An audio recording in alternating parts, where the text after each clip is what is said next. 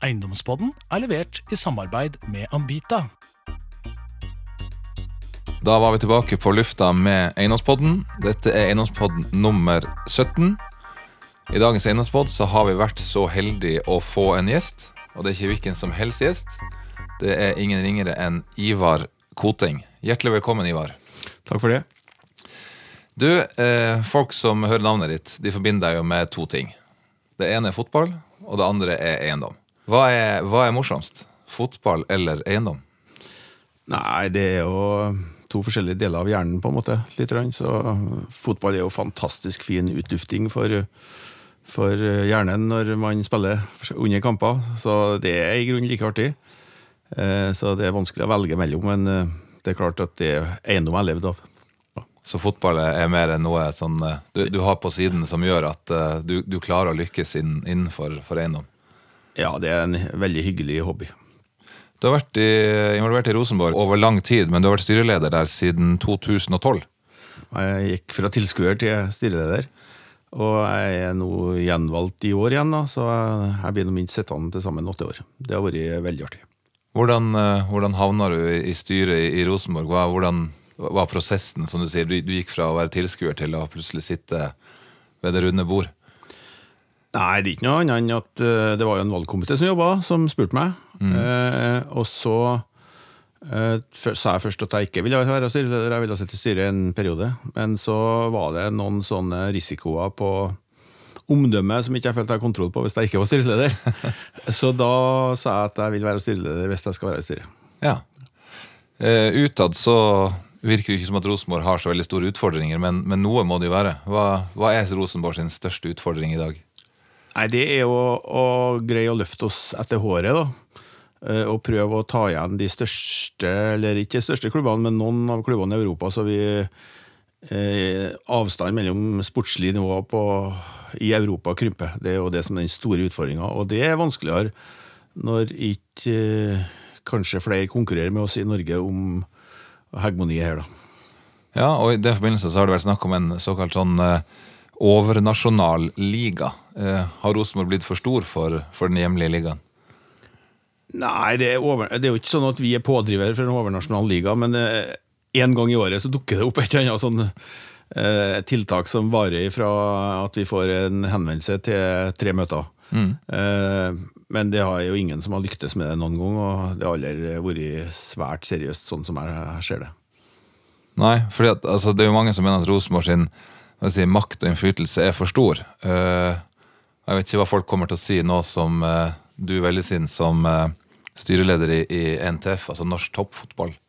Vil det på en måte gjøre at hylekoret får enda mer vann på mølla, eller ser du det som positivt at også Rosenborg går inn på et mer overordnet nasjonalt nivå når det kommer til fotball? Vi har vel noe å lære av Rosenborg, regner jeg med? Jeg regner med at noen har tenkt det da. Hylekoret bryr jeg meg jo svært lite om da. Det kan jo ikke være sånn at fordi at vi fra Rosenborg så får vi for mye makt. Altså, det jo spørsmål hvordan vi utøver den makta. Om det til det beste for hele norsk fotball, det må jo være det dreier seg om. Og det jo sannsynligvis på bakgrunn av den jobben som gjort, at man spurt, regner jeg med. Jeg vet ikke hvordan vurdering av valgkomiteen har gjort. Nei, det må jo være noe sånt. Jeg husker jo tilbake, når jeg var litt yngre, så jeg at Rosenborg knuste AC Milan. Vil det skje igjen og eventuelt når? Norge har vel vært, eller norsk fotball har vel vært ned I en liten bølgedal, og Rosenborg hadde jo noen år der de ikke vant seriemesterskapet hvert eneste år. Ja, altså at vi tilfeldigvis kan slå en storklubb I ny og ned, det kan selvfølgelig skje. Men det nok sånn at avstanden har vært betydelig større. Pengemengden enorm. Du ser jo bare internt I Premier League nå, så det ganske altså hvis det beste laget der nå, jeg har jo trekt ifra og slie Arsenal 2 ganger I løpet av en uke her, da, kraftig. Så det klart at pengemengden enorm. Men på annen side så tror jeg UEFA går feil vei med å tilføre de rikeste klubbene enda mer penger, fordi at det blir jo ikke noe bedre fotballspillere av det. Det resulterer jo bare I at en masse gode fotballspillere sitter på benken I klubber. Ja. Og avstanden mellom de 6, 7, 8 beste klubbene I Europa og ned til resten blir større. Vi har jo kanskje et mål om å kan slåss mot dem som ikke har vært I det største, men prøve en av gangen å være god nok til å spise kirsebær der, ja. Men du har tro på at vi skal se Rosenborg i Champions League og også ta noen skalper i fremtiden? Ja, det tror jeg er helt mulig. Vi har jo har nok en fordel om at en av verdens beste trenere trener Rosenborg, og i tillegg så var vi litt tidlig ut med den type organisering. Nå har jo resten av klubbene vært god på fysikk og god på organisering, så det er klart det er vanskeligere. Du, vi skal snakke eiendom her i Eiendomspodden egentlig, så da forlater vi fotball for nå. Du, det sto i ideen for noen år siden at du startet med 17 000 kroner, og nå er du milliardær. Og det jeg tror våre lyttere lurer på da er hvordan gjør man det? Sannheten er at jeg startet jo med 0. Jeg har ikke 17, men det var nok det første AS jeg har brukt 17 000 i. Ja. Nei, det er nok litt jeg er heldig med fødselsåret da. Slik at timinga på livet mitt og timinga på eiendomsbransjen stemte bra overens. Jeg startet jo i en periode der når eiendomsbransjen startet i 85 på en måte, kanskje eiendomsselskap representerte ikke noe form for, var jo nesten ikke i norsk ordforråd før kanskje i 83. Så det startet jo med at bankene fikk frislepping av finansiering. Før hadde det vært Finansdepartementet som bestemte hvor mye de fikk låne ut, og så fikk de plutselig begynne å låne ut mye penger, og det tålte de ganske dårlig da. Så de lånte jo ut veldig mye penger, og vi var jo av de heldige som fikk lån da, og kom oss inn i bransjen på det. Hvis jeg kjøpte 3 hus, så kom jo krisen. Vi var ganske flinke til å drive, så bankene solgte oss hus som de har hentet hjem da. Under krisa og etter krisa, og slik fikk vi både finansiert 100% og kjøpt svært billig. Og frem til 6-97 så var ikke veldig stor konkurranse i Trondheim om eiendom. Eiendomsbransjen var veldig farlig. Og fra da da begynte jo verdier å stige, og da har vi plutselig en balanse å belåne, så det har egentlig vært ganske hyggelig og enkelt. Du er litt inne på dette med markedet. Hvordan har det forandret seg siden du trådte inn på tidlig 80-tall og frem til i dag? Nei, det har forandret seg betydelig. Altså, en av faktorene som er inne at det finnes jo egenkapital på en måte som skal investeres. Det fanns det jo ikke på 80-tallet i den grad. Verden har jo begynt å samle mye penger fra 90-tallet utover, og nå finnes det jo enorme mengder med egenkapital som er organisert gjennom fond og andre måter som skal investeres. Og det er jo klart at det er den sterkeste driveren på prissiden. Det er jo ingen annen aktivaklasse som er delvis beskyttet mot inflasjon. Og når man i tillegg aktivaklassen er beskyttet mot inflasjon til dels da, og at lånene de blir mindre og mindre, så det er klart at det har vært viktig. I dag så er det nok mange flere aktører som kjøper, mye mer profesjonelle folk som driver. Det er jo forvaltere, det som blant annet de representerer. Så det er en mye hardere konkurranse, og den største forskjellen er vel egentlig muligheten til å finansiere uten egenkapital. Den er bort. Den var jo 100% til stedet når jeg startet opp, så det å starte opp nytt i dag og være 23 år, det er jo nesten umulig. Du må begynne med en leilighet, og så bygge deg derifra. Men det er jo åpenbart også at fremgangsmåten du hadde på tidlig 80-tall, den er noe annerledes enn fremgangsmåten du har i dag. Men du har jo lykkes med å måtte følge tiden. Hva er den største forandringen på hvordan du jobber i dag i forhold til hvordan du jobbet når du startet? Nei, det er jo egentlig at vi har vært så store at vi kunne ha profesjonalisert alle ledd i det vi holder på med. Da. Og så er det klart at erfaring og egenkapital gjør jo at du kan vurdere investering litt annerledes. Du kan jo kjøpe eiendom så du ikke har kontantstrøm på 7 år.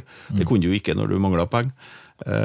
Så det er jo egentlig, og så prøver vi å være i forkant av utvikling da. Vi tror jo at eiendomsbransjen vil endre seg mer fra nå av og de neste 20 årene enn den har gjort hvis vi ser 20 år bakover. Og hvilken endring er det da du tenker på? Nei, det er endring i forhold til hvor leietagerkrav, slik at vi får, vi ser jo sånn, Mesh, vi har investert i Mesh, som er coworking space i Oslo her, og først så vidt flere plasser. Og den delen av markedet vil jo, enten om det er 2% eller 40% som vil på en måte drives av arealet slik, det er vi ikke klar over, men vi er helt sikre på at det blir en stor andel som vil gå den veien.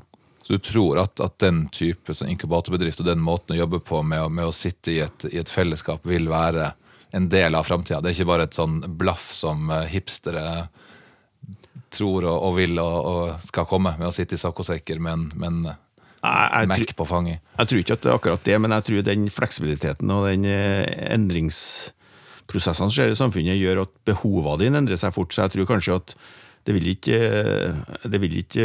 være mye mer tradisjonelt at du ønsker å ha deg et kontor i uke, eller du ønsker å ha deg i 3 måneder, eller i 1 år. Det må markedet tilby på en fleksibel, fin måte. Du var inne på det litt tidligere, dette med at du startet med 17 000, du sa du egentlig startet med 0, men det å gå fra 0 til over milliarden, du må jo ha tatt noe risiko på veien, og du omtaler jo deg selv som feig, du omtaler at du jobber korte dager. Hvordan klarer man å gjøre det samtidig som man klatrer så mye med formuen? Nei, altså risiko reduseres jo gjennom kompetanse. Og hvis vi ser sånne sjefsøkonomer som uttaler seg, da, så uttaler de seg jo veldig klart og tydelig at nå går det oppover, eller nå går det til helvete, og det varer jo fra 1 time til 3 dager, da, og så noen ganger lenger, noen ganger treffer jo dem også. Så det er klart at og de gjør jo vurderinger på veldig tynt grunnlag. Mens vi har jo holdt på med dette så lenge at vi ser jo spesielt makrotrendene, hvordan de fungerer. Og straks det ble mulighet med valutalån, så startet vi med valutalån, og det berget jo oss i den perioden som var veldig vanskelig, når renta var 18% i Norge og 0 i Japan. Så da lærte vi veldig mye om makro, og vi ser jo at det krisene da, som man uttaler finnes, de varer jo, store kriser varer i snitt 5 kvartal. 5 kvartal i eiendomsbransjen er ikke veldig lenge, så da dreier det seg om å ha likviditet og eventuelt tåle et rentehopp. Vi har all rente flytende, og vi i prinsippet bestandig at når ikke banker har presset oss til å binde renta. Og da så vi tror at den pengemengden som finnes i verden da, vil jo hele tiden holde renta ned, for at det finnes mye mer penger enn prosjekter for tiden. Så risikoen i eiendom er jo på en måte kommet bort. Det andre er jo at vi har handelsoverskudd og vil ha det veldig lenge. Og ikke annet et finansoverskudd vil vi ha fordi at vi har et stort oljefond, så det vil jo ta bort utlendingers mulighet til å bestemme rentenivået i Norge. Så rentenivået er det jo Norges Bank og pengemengde som bestemmer. Og det er jo den desidert største risikoen i eiendom, og den forsvann i 93. Så du bruker egentlig makroøkonomien aktivt for å som et bakteppe for investering i næringseiendom? Du prøver på en måte å se litt ut og se på mer makroperspektiv før man går mer mikro? Ja, vi ser nesten alle på leiekontrakter i en eiendom vi kjøper. Vi tenker på hvor skapes arbeidsplassene hen. Altså befolkning og arbeidsplasser er jo den viktigste faktoren, og tilgang på penger og rentenivå er den andre faktoren. Det er de 2 desidert viktigste faktorene i eiendom. Og da løser det seg på mikronivå med leiekontrakter og det, så lenge makroen er på plass? Ja, da før eller senere gjør det. Så da er det om å være flink, og så i perioder selvfølgelig så blir det produsert for mye, så da må man jo velge strategier om man skal være med på priskrigen, eller om man skal sitte og ha tomme lokaler.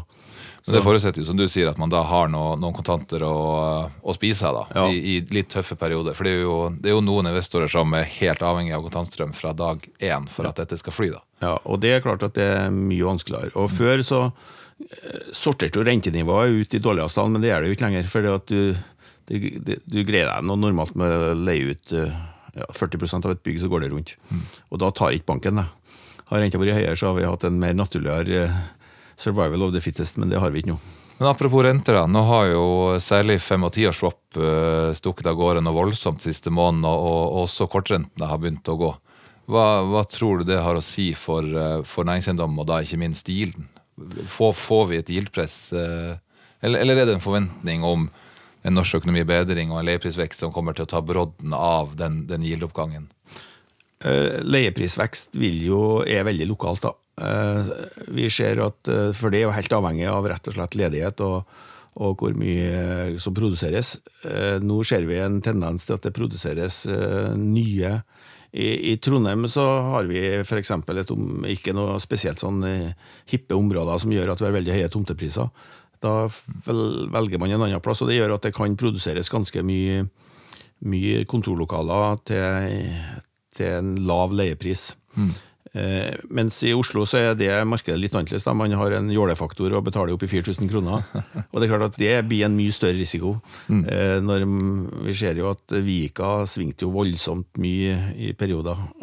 Den svingningen har vi ikke i Trondheim.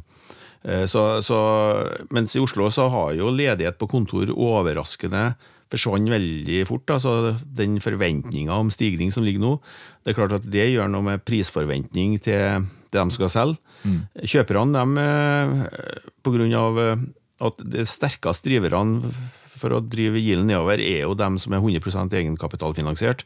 De har jo plutselig noen andre muligheter i obligasjoner og andre plasseringsmuligheter nå, og det gjør at man får i hvert fall ikke et yield-drop, så det man kan risikere er at man får mindre transaksjoner i en periode i markedene. Du er inne litt på dette med at folk fra Oslo er kanskje hakket mer jålete enn folk fra Trondheim, og det er jo selv fra Tromsø, så jeg kan vel si meg enig med det. Og vi hører jo nå om gårdeiere som må putte inn ekstremt mye penger nå for å oppnå gode leier i forhold til hva man måtte bare for få år siden. Da blir det en veldig sånn, leietager blir veldig bevisst og veldig sånn opptatt av at det skal være bra kvalitet, det skal være fint, det skal være fjongt. Hvordan er det i Trondheim? Hvor mye må du inn med for å si, la oss si du har en 10-årskontrakt som da skal reforhandles, hvor mange 1000 kroner meteren går du inn med for å klare å eventuelt holde leia eller få den opp til markedsmessige vilkår? Nei, det varierer selvfølgelig ganske sterkt alt etter hvor det skårer, men vi klart at har vi en 10-årskontrakt som er på gammel teknikk, så er det veldig vanskelig å komme seg unna 6000 kroner kvadraten da, når vi er flink. Mens hvis vi har veldig gamle gårder, så kan vi jo bruke 12 000 og 15 000, så det er veldig avhengig av gården. I tillegg så ser vi jo at i grunn de halvgamle gårdene fra 60-tallet og opp faktisk til dem som ble produsert opp til 2005 rammes av energi og litt sånn tankegang. Men da er det tekniske som koster det, men det er liksom ikke, er det mye kostnader knyttet til persiske tepper og gasspeis og... Nei, sånn er ikke så mye av det har vi ikke så mye av. Men det er mer sånn tekniske krav at på en måte det nye tekniske kravet slår inn i gamle gårder, for markedet vil ha det. Og det vi ser er jo at vi har jo vært mye flinkere til å bygge, så både det å styre lys og styre luft, ikke minst, gjør jo at det blir mye mer behagelig. Og i tillegg både lyd og akustikk, som man ikke har vært så opps på før, da, gjør noe med hvor sliten du blir utover dagen. Så vi ser jo at det er stadig utvikling, og man må stadig prøve å følge med. Hva er det som er i tiden nå? Er det åpent landskap, eller er det cellekontor? Jeg føler at det er på en måte, det svinger fra år til år. Hva er trenden nå? Nei, vi må nok si at de siste kontraktene vi har ledd ut i nye bygg er nesten bare åpent landskap, altså 80-20. Og det går jo litt på at vi følte jo kanskje for 2 år siden at det var på vei tilbake igjen da.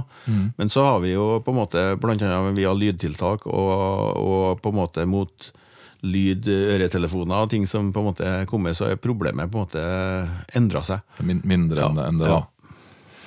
Du, noen av de prosjektene du har gått inn i, er det noen gang du har tenkt at dette er ren gambling, eller har du måttet roen hver gang du går inn i et nytt prosjekt? Nei, jeg har vel det jeg føler jeg har tatt mest gambling på, det er jo nesten det siste jeg var med å kjøpte nå. Ja. Vi var med å kjøpte det jeg kaller for Telenor-bygget da, som heter sikkert noe helt annet, men Trondheim Innovation Center. Det stemmer, ja. Jeg husker ikke på det. Og det kjøpte vi oss inn i en slik det ble jo sett opp av et fond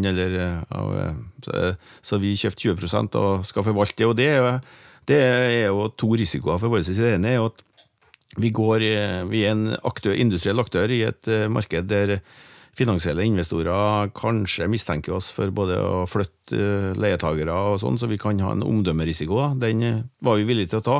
Og det andre er at prisen er jo ganske høy på sånne prosjekt, så det er det andre. Så jeg føler vel kanskje at det største risikoen i forhold til et prosjekt har vi tatt nå, men i forhold til selskapet sin økonomi så er det ikke veldig stor risiko. Nei. Jeg har lyst til å gå litt tilbake og stille deg et spørsmål. Hvorfor ble det eiendom in the first place? Nei, bare tilfeldigheter. Jeg måtte begynne med noe. Jeg gikk Shetland, som var en agronomutdannelse, skulle ta over en gård, og så var faren min for ung. Så måtte jeg begynne med noe. Og så begynte jeg som entreprenør og fant ut at det var ikke jeg flink til helt tatt. Jeg var for snill, tok ingen tillegg, så da ble det ikke noe penger.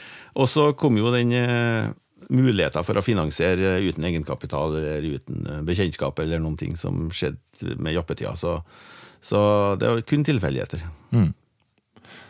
Koteng eiendom. I verdigrunnlaget så står det at arbeidsglede og ærlighet er viktig. Og det står også før konkurranseevne og kunnskapsbasert utvikling. Er det glede og ærlighet du setter høyest? Ja, absolutt. Vi tror at det å være ordentlig og ha god samvittighet for det vi gjør hver dag, og lære folk at det er viktig, og i tillegg flir veldig mye og ha det artig, det er en super kombinasjon som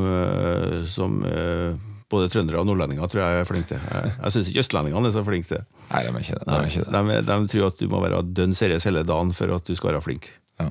Men der tar de feil. De gjør det. De går glipp av mye moro da. De gjør det. 4-5 timer om dag. Dette er jo en podcast der vi dessverre ikke har noe film, men jeg ser deg jo nå, og du sitter her i genser, og så har du helt sikkert en t-skjorte under. Og du er blitt kjent for den t-skjorta. Er du så folkelig som du fremstår, eller er det en image for å på en måte senke garden med de du snakker med?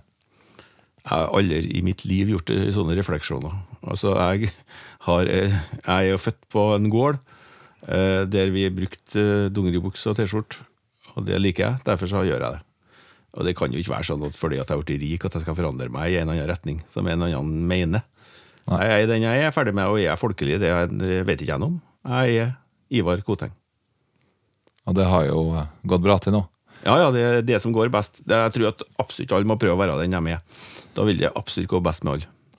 Du fikk jo litt kjeft her for noen år siden når du uttalte at kunst er jåleri, og historisk noe bare rikfolk har surret med for å fylle dagene.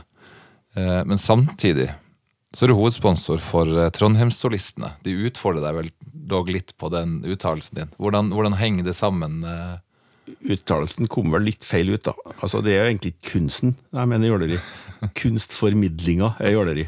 Okay. Ja, så det er et åndsnobberi uten like, med en språkbruk og en fremmedgjøring som er ekstrem. Og jeg liker ikke, det verste snobberi jeg vet om er åndsnobberi, jeg liker ikke at folk tråkker på noen, fordi at de kan jo nye ord i en veldig smal bransje, som stort sett består av folk som har svært god tid, kan hjelpe med. Du, Newsec er Norges største verdivurderingsavdeling, og vi har jo sikkert alt for mye utdannelse der vi sitter og regner på eiendommer. Du har sagt til potensielle investorer at når du må regne på en eiendom, så skal man ikke kjøpe den, da er den for dyr. Har du så god magefølelse at du ikke regner på prosjektene, eller? Ja, vi regner jo, jeg skriver, men vi sier at vi bruker 4 minutter på å regne på en eiendom. Det kan jo ha litt med at jeg er god i hoderegning i tillegg, selvfølgelig. Men jeg tror at hvis marginene blir sånn, fordi at det er så mange faktorer du ikke kjenner til, så bildet i en eiendom er sjelden korrekt. Og vi ser jo folk som er finansielle legger jo veldig vekt på leiekontrakter. Det gjør jo ikke vi. Vi legger jo veldig vekt på markedsleie. Og den markedsleie har jeg jo inne i hodet, og da ganger jeg jo opp den med kvadratene, så har jeg jo leia, og så bruker jeg jo 13-14-15 gangen da. Så man kan fort egentlig gå seg litt for vill hvis man begynner å regne på for mye parametere. Ja. Da går vinninga opp i spinninga. Ja, og så kan jo en leietager gå konkurs, og leia er for høy i markedet, og det er veldig lokal business. Det er veldig stor respekt for den lokale kunnskapen, og det er både innenfor byer og innenfor bydeler, og faktisk innenfor mindre avstander enn det. Spesielt handel kan jo endre karakter på 40 meter. Du er også veldig bevisst på at du åfjording. Jeg har også lest at du sier at enten må du være åfjording, eller så må du være kvalifisert. Ja, det har jo faktisk med at det er jo en betydelig arbeidslyst i Åfjorden. Det er en rik håndverkertradisjon, og enda har jo faktisk Åfjord veldig gode entreprenører, og det å være snekker i Åfjorden er en normal status som det var for 20 år siden. Nå det ikke er i byer lenger, for det stort sett utføres av utlendinger. Så det gjelder vel ennå. Har du noen andre åfjordinger i organisasjonen din? Jo da, vi har ganske mange. I forhold til prosentvis overføringer på jorda, så er vi tett befolket. Det er bra. Litt inne på organisasjonen din. Hvem er du avhengig av for å lykkes? Hvem må du ha rundt deg, og som du kan stole på og vite at reisen kan fortsette sånn som den har gjort? Nei, det er jo, vi har ledergruppe som er på en 8-9 stykker. Vi har alle fag inn til oss. Vi insourcer jo alltid i stedet for å outsource, så vi er jo ikke favorittkunde til Newsec, selvfølgelig ikke, men så vi har jo tekniske ventilasjonsfolk, vi har automasjonsfolk, vi har noe så gammeldags som vaktmestere. De heter ikke driftsledere til oss, de jobber enda.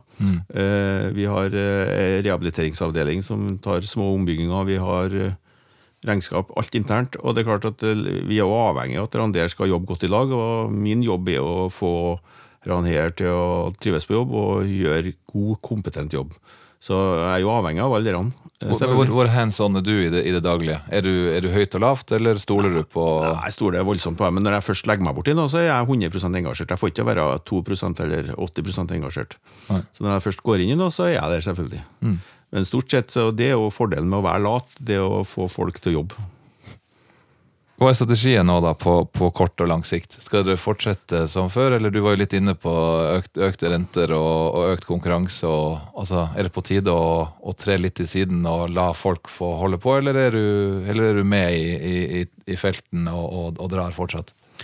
Nei, vi har jo egentlig vært litt ut av felten en stund for det at prisen har vært høy, så da vi tenker jo sånn at vi samler litt tomteområder og eiendommer som vi kan gjøre om, og dem er det dem vi gjør om i perioder når det er sånn som nå, at eiendom er for dyrt.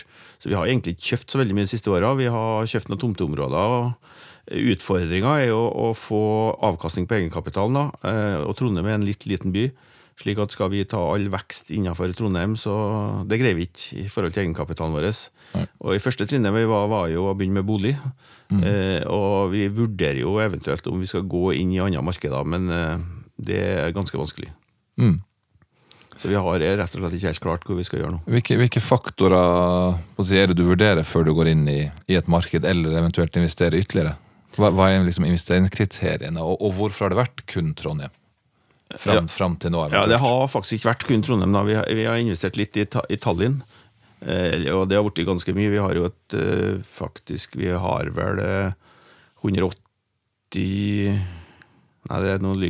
130 millioner i leieinntekter. Så vi har en del i Tallinn, og da tok vi ganske stor risiko. Men da tenkte vi at de pengene vi startet med der, de tålte vi å tape uten å bli sur. Så da, noen ganger gjør vi sånne vurderinger, men det gjør vi egentlig ikke i eiendom, gjør vi i andre bransjer. Men hvorfor akkurat Tallinn? Nei, det var en tilfeldighet. En kompis til meg var konsul, og så samlet vi noen eiendomsfolk til å gjøre et forsøk i Tallinn, og vi begynte i 99 og gjorde første investeringer i 2002. Og det har gått svært bra. Så nå er vi 3 stykker som eier den virksomheten, 3 trøndere. Hvilken yield får man i Tallinn i forhold til Trondheim da? Får en prosent høyere yield på en måte for å kjøpe det, og i tillegg så er jo renta 1% lavere, så kontantstrømmen er jo veldig hyggelig. Men har du troa på Tallinn og Baltikum fremover? Ja, Baltikum er veldig stor forskjell på de 3 landene. Tallinn, Estland er jo nordisk, Latvia er russisk kultur, og Litauen er polsk, så korrupsjonen er mye større i de 2 andre landene. Vi får til å drive helt uten korrupsjon i Estland, og det går bra, og derfor så tror vi blir der. Og så er det et land som har orden på økonomien sin, så makroen er veldig bra i Estland, så vi kommer sikkert til å fortsette å kjøpe der. Jeg vil snakke litt om Trondheim. Rita Ottevik, hun gliste bredt når SSB la frem sine siste befolkningstall. De viser at Trondheim vokser raskere enn både Oslo, Bergen, Stavanger og Tromsø. Årsaken er positiv fødselsoverskudd og innenlands og utenlandsk tilflytting. Hva er det med Trondheim om dagen? Hvorfor tiltrekker Trondheim seg så mye folk både fra andre byer og land, og også på en måte fra mer strøkene rundt? Nei, det er nok næringssammensetningen i Trondheim er jo slik at vi har jo ikke veldig stor oljenæring. Det har vært litt mindre, så vi ble ikke så veldig rammet. Og så har vi stor offentlig sektor, NTNU og Sintef er en veldig stor arbeidsplass som på en måte utvikler seg positivt, og spin-off av bedrifter der er ganske stor vekst i. Så at det er nok litt tilfeldigvis at det ble sånn nå, men vi føler at vi ligger i en veldig god trend og har mulighet til å få vekst i bransjer som vi tror er viktige om 10-15 år. Vi ser jo på noen kåringer, så er vi kåret til byer som kommer til å være vinnerne frem i tid, og det tror vi jo. Men Trondheim sånn generelt er jo en veldig snill by å investere i. Vi forstår vi et land som kan drive motkonjunkturpolitikk, så i tillegg også har vi i Trondheim så har vi en næringssammensetning som er lav risiko og stor offentlig sektor, og i tillegg så har vi ikke det jordleområdene som jeg snakket om før da, i tomtområder, så risikoen er veldig lav i Trondheim, så vi er jo glad for at det ikke er flere som har funnet veien dit. Hva må Trondheim kommune gjøre nå for å fortsette denne trenden, og gjøre det attraktivt både for arbeidsgivere og arbeidstakere? Nei, det er jo stort sett næringslivet i seg selv som gjør det, og jeg tror at det at vi skal utnytte kompetansen på NTNU Sintef bedre og prøve å få kommersialisere mer, det ser vi jo at tilgangen på penger er jo ikke så enkelt, spesielt til å finansiere det tredje løftet på en måte, som mange ganger sånne oppstartsbedrifter trenger. Mange ganger så kan man si han trenger 7 millioner i første emisjon, og så trenger man 50, og så trenger man 300. Og den 300-emisjonen, den blir sjelden gjort lokalt. Så vi har en utfordring med finansiering av dem for å greie å beholde de arbeidsplassene i Trondheim. Så det er et viktig tiltak, og så er vi jo en veldig liten by, og noen ganger så tror vi jo at vi er en stor by, selvfølgelig. Så det å greie å utvikle urbane kulturer som gjør at både miljømessig og sosialt fungerer bra, så det tror vi er viktig. Der er vi jo så heldige. Vi har 36 000 studenter som bidrar til liv døgnet rundt, og det er klart det er fargerikt og hyggelig i Trondheim. Vi har jo sett utlendingene har kommet for fullt til Norge, og vi kan vel si at de startet ordentlig i 2014, og så har de investert mer og mer i Norge. Og de har jo primært startet med Oslo og CBD, og så ser vi nå at utlendingene i tråd med at de blir bedre kjent med landet vårt, og så tør å gå på en måte litt ut og investere i de største norske byene. Og Trondheim er jo en av de byene der vi ser at utlendingene søker nå.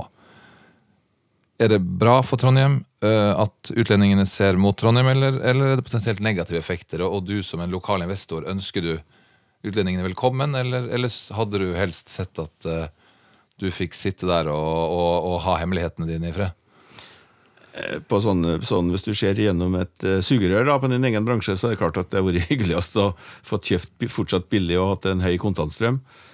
Men på andre siden så akkurat de pengene vi sa vi skulle bruke for å investere i den tredje emisjonen i oppstartsbedrifter, den kan jo mange ganger komme fra salg av eiendom, så alt henger jo sammen med alt. Så jeg tror sånn i bunn og grunn skal vi være glad for at investorene også kommer til mindre byer enn hovedstader. Vi ser jo at selv om det ikke kommer så mange utlendinger, så kommer jo norsk kapital fra pensjonskasser eller investorer, fordi at det blir så dyrt i områdene, så ringene i vannet fungerer. Man har jo ofte snakket om at Bergen er et lukket marked, men vi opplever også i Newsec at Trondheim er noe lukket. Er det på en måte en bevisst strategi fra dere som investorer, at dere ikke ønsker å på en måte spre budskap om gode leienivåer og høye gilder, eller er det mer ubevisst at Trondheim oppleves som litt lukket? Ja, jeg greier ikke å forstå hva man snakker om. Altså, alle eiendommer blir jo lagt ut for offentlig salg, og alle kan være med og konkurrere. Og når du spør meg om jeg skal komme og snakke her, så gjør jeg jo det. Nei, jeg greier ikke å skjønne det. Da tenker jeg mer på leienivåer, yield-nivåer. Altså, det er liksom ikke alltid man får ut all informasjon man ønsker, men... Nei, litt av utfordringene jo, jeg ser, som på en måte var litt annerledes før, det jo at meglere det en veldig liten by, så når vi gir informasjon om leienivået, så det lett å lese frem, så ser vi at de bruker den informasjonen 5 og 10 år etterpå, og det vi jo ikke så glad for. Nei. Så det blitt et lite problem, så den åpenheten vi har 100% om nedpriser før, den forsvunnet. Nettopp fordi at man lett tilflyter en annen avdeling hos megleren. For det en bitteliten by, så det lett å holde oversikt. Ja. Og det jo klart at vi kjenner jo aktørene, og mange ganger så skjønner vi hvem som byr på hva, men at det spesielt lukka, det greier ikke jeg å skjønne, men jeg har veldig litt erfaring selvfølgelig også. Bransjen jo veldig sånn at alle liker alle, og vi har ingen sånne leirer som man kanskje har en tendens til å ha i Oslo her, da, så det ikke, jeg opplever at det åpent, men som sagt, det kan godt gjøre at det ikke det. Du var litt inne på dette med leiepris. Vi ser jo at det har vært bygd enormt mye kontorareal i Trondheim. Vi har registrert 175 000 kvadratmeter siste 4 år, og bare nå i 17 så ble det ferdigstilt 60 000 kvadratmeter. Vil dette legge et press på leieprisene fremover?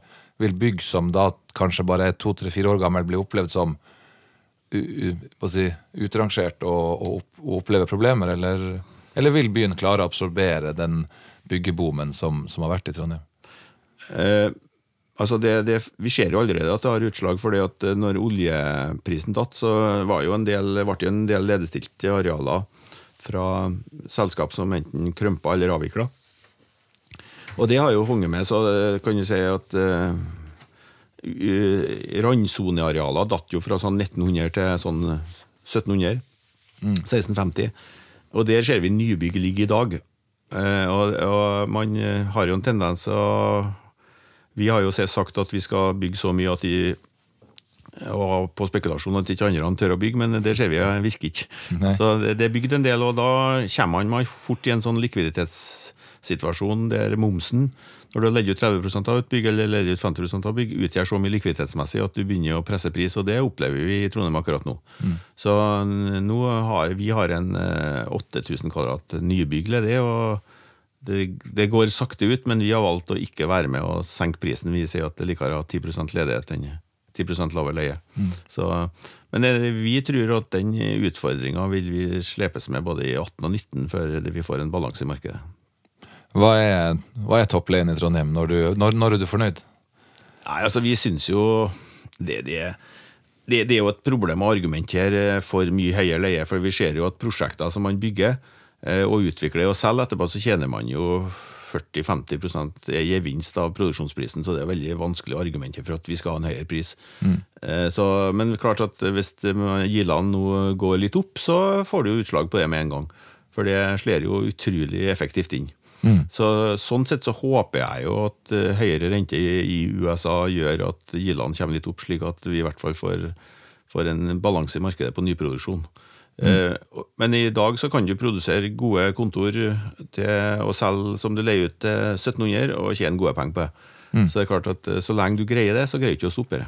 Så det er god lønnsomhet allerede på 1700 kroner? Ja, det er det. Og det er utfordring for det som står der da. Men på annen side så ser vi at Trondheim sentrum har vært en mer populær plass å leie. Så det er utfordringen at vi ikke har tilgjengelige store flater. Så vi har i grunnen så det går mot sentrum, og det synes vi er hyggelig da, for at vi har jo skal vi lykkes med miljøstrategi, så bør sentrum være attraktive plasser både å bo, leie kontor og oppleve både kunst og kultur i. Vi var litt inne på ditt siste kjøp, Trondheim Innovation Center, men du har jo et annet prosjekt som fremstår som meget ambisiøst, i hvert fall sett fra vårt ståsted, Grilstad Marina. Ja, det er et stort utviklingsprosjekt som det er kanskje det største private utenfor Oslo. Vi kommer til å investere kanskje rundt 6 milliarder der, men der er vi jo kommet så godt i gang. Jeg vil jo si at på næringssiden har vi leid ut halve, og på bolig har vi levert 70%. Så hva er størrelse, kvadratmeter bolig, kvadratmeter næring? Det er ca. 1000 boliger, og det er ca. 100 000 kvadratmeter næring. Men vi har lyktes veldig bra i markedet, og Selvfølgelig har vi brukt noen år. Vi startet vel å bygge i 2009, og nå vi fikk faktisk godkjent en reguleringsplan i går som gjorde at vi nå har hatt en liten stopp i produksjonen av bolig, men det var vi jo litt flaks med timinga, så nei, det prosjektet går veldig bra. I tillegg så har vi jo kjøpt et nytt stort prosjekt, en travbane som vi er i ferd med å få til, som er et større prosjekt som vi håper å begynne å bygge om 3-4 år. Og der planlegger du? Der planlegger vi faktisk en 1500-2000 boliger, så det er en stor bydel. Men du tror at Trondheim absorberer både Grilstad Marina og det er ingen utfordring. Altså, Trondheim vil jo vekse minst med 50 000 innbyggere på 30 år. Et sånt prosjekt som Travet vil jo ta 15 år å bygge ut. Vi ser vi har problemer med å få solgt ut mer enn sånn 60-120 i året i sånne store felt. Ja. Så det tar tid, og det vi tilfører av bolig, det absorberer jo Trondheim i løpet av 2 år. Så etterspørselen er ganske stor. Men også på boligsiden er det produsert litt mye i fjor. Så vi sånn snitt etterspørselen er jo sånn 1200-1300 boliger. Vi har vært oppe i 1700, og det er litt mye, men det regulerer seg jo fort, for det at de fleste får ikke starte å bygge før man har solgt en 60%. Nei.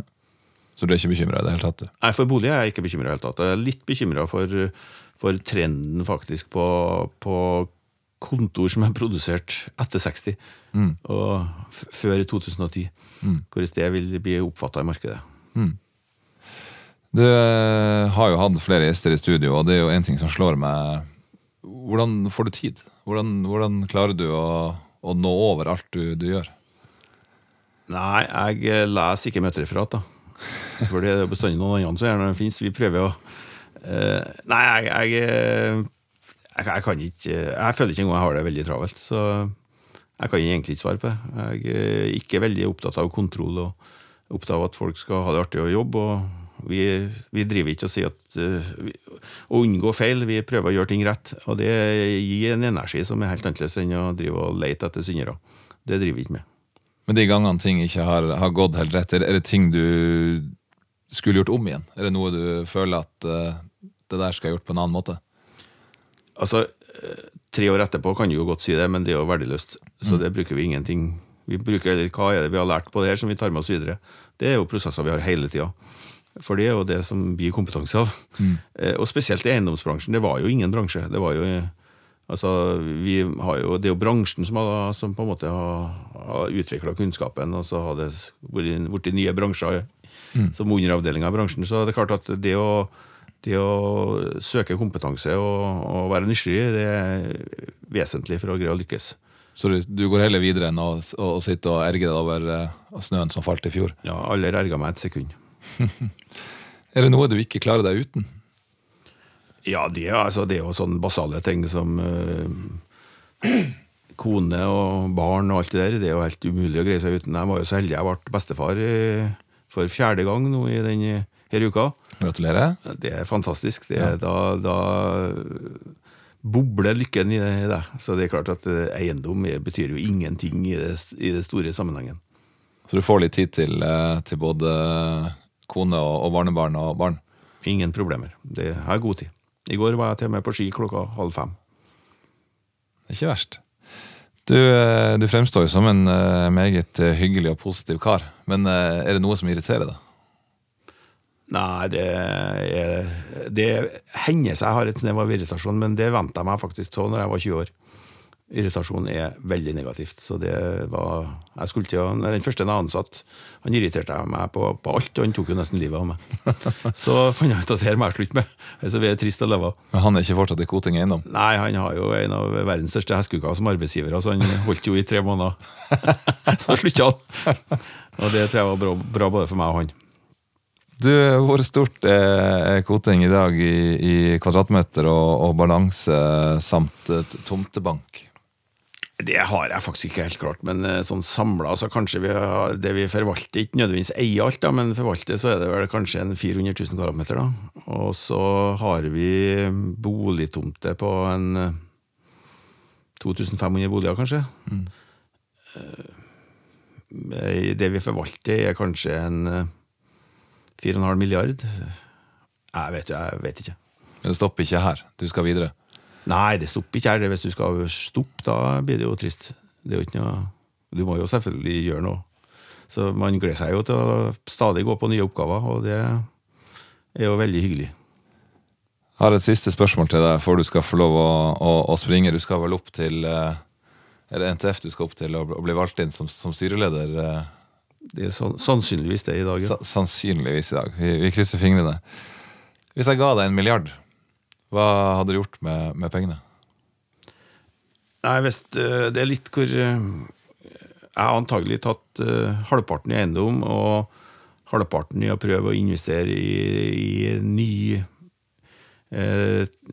oppstartsbedrifter som har bidratt til at vi har hatt leietakere i den eiendommen om 10 år. Hvis jeg skulle gi veldig krav til lav risiko, så 100% fort i eiendom. Er det noen spørsmål jeg ikke har stilt, som burde vært stilt? Nei, jeg synes det gikk bra her. Du, da sier jeg hjertelig takk for praten, Ivar. Kjempekoselig. Bare hyggelig. Takk for at jeg fikk komme. Da takker jeg for denne runden, og sier vel hørt til våre lyttere. Neste Eiendomspodd vil være en oppsummering av hva som har skjedd i første kvartal i 2018. På gjenhør.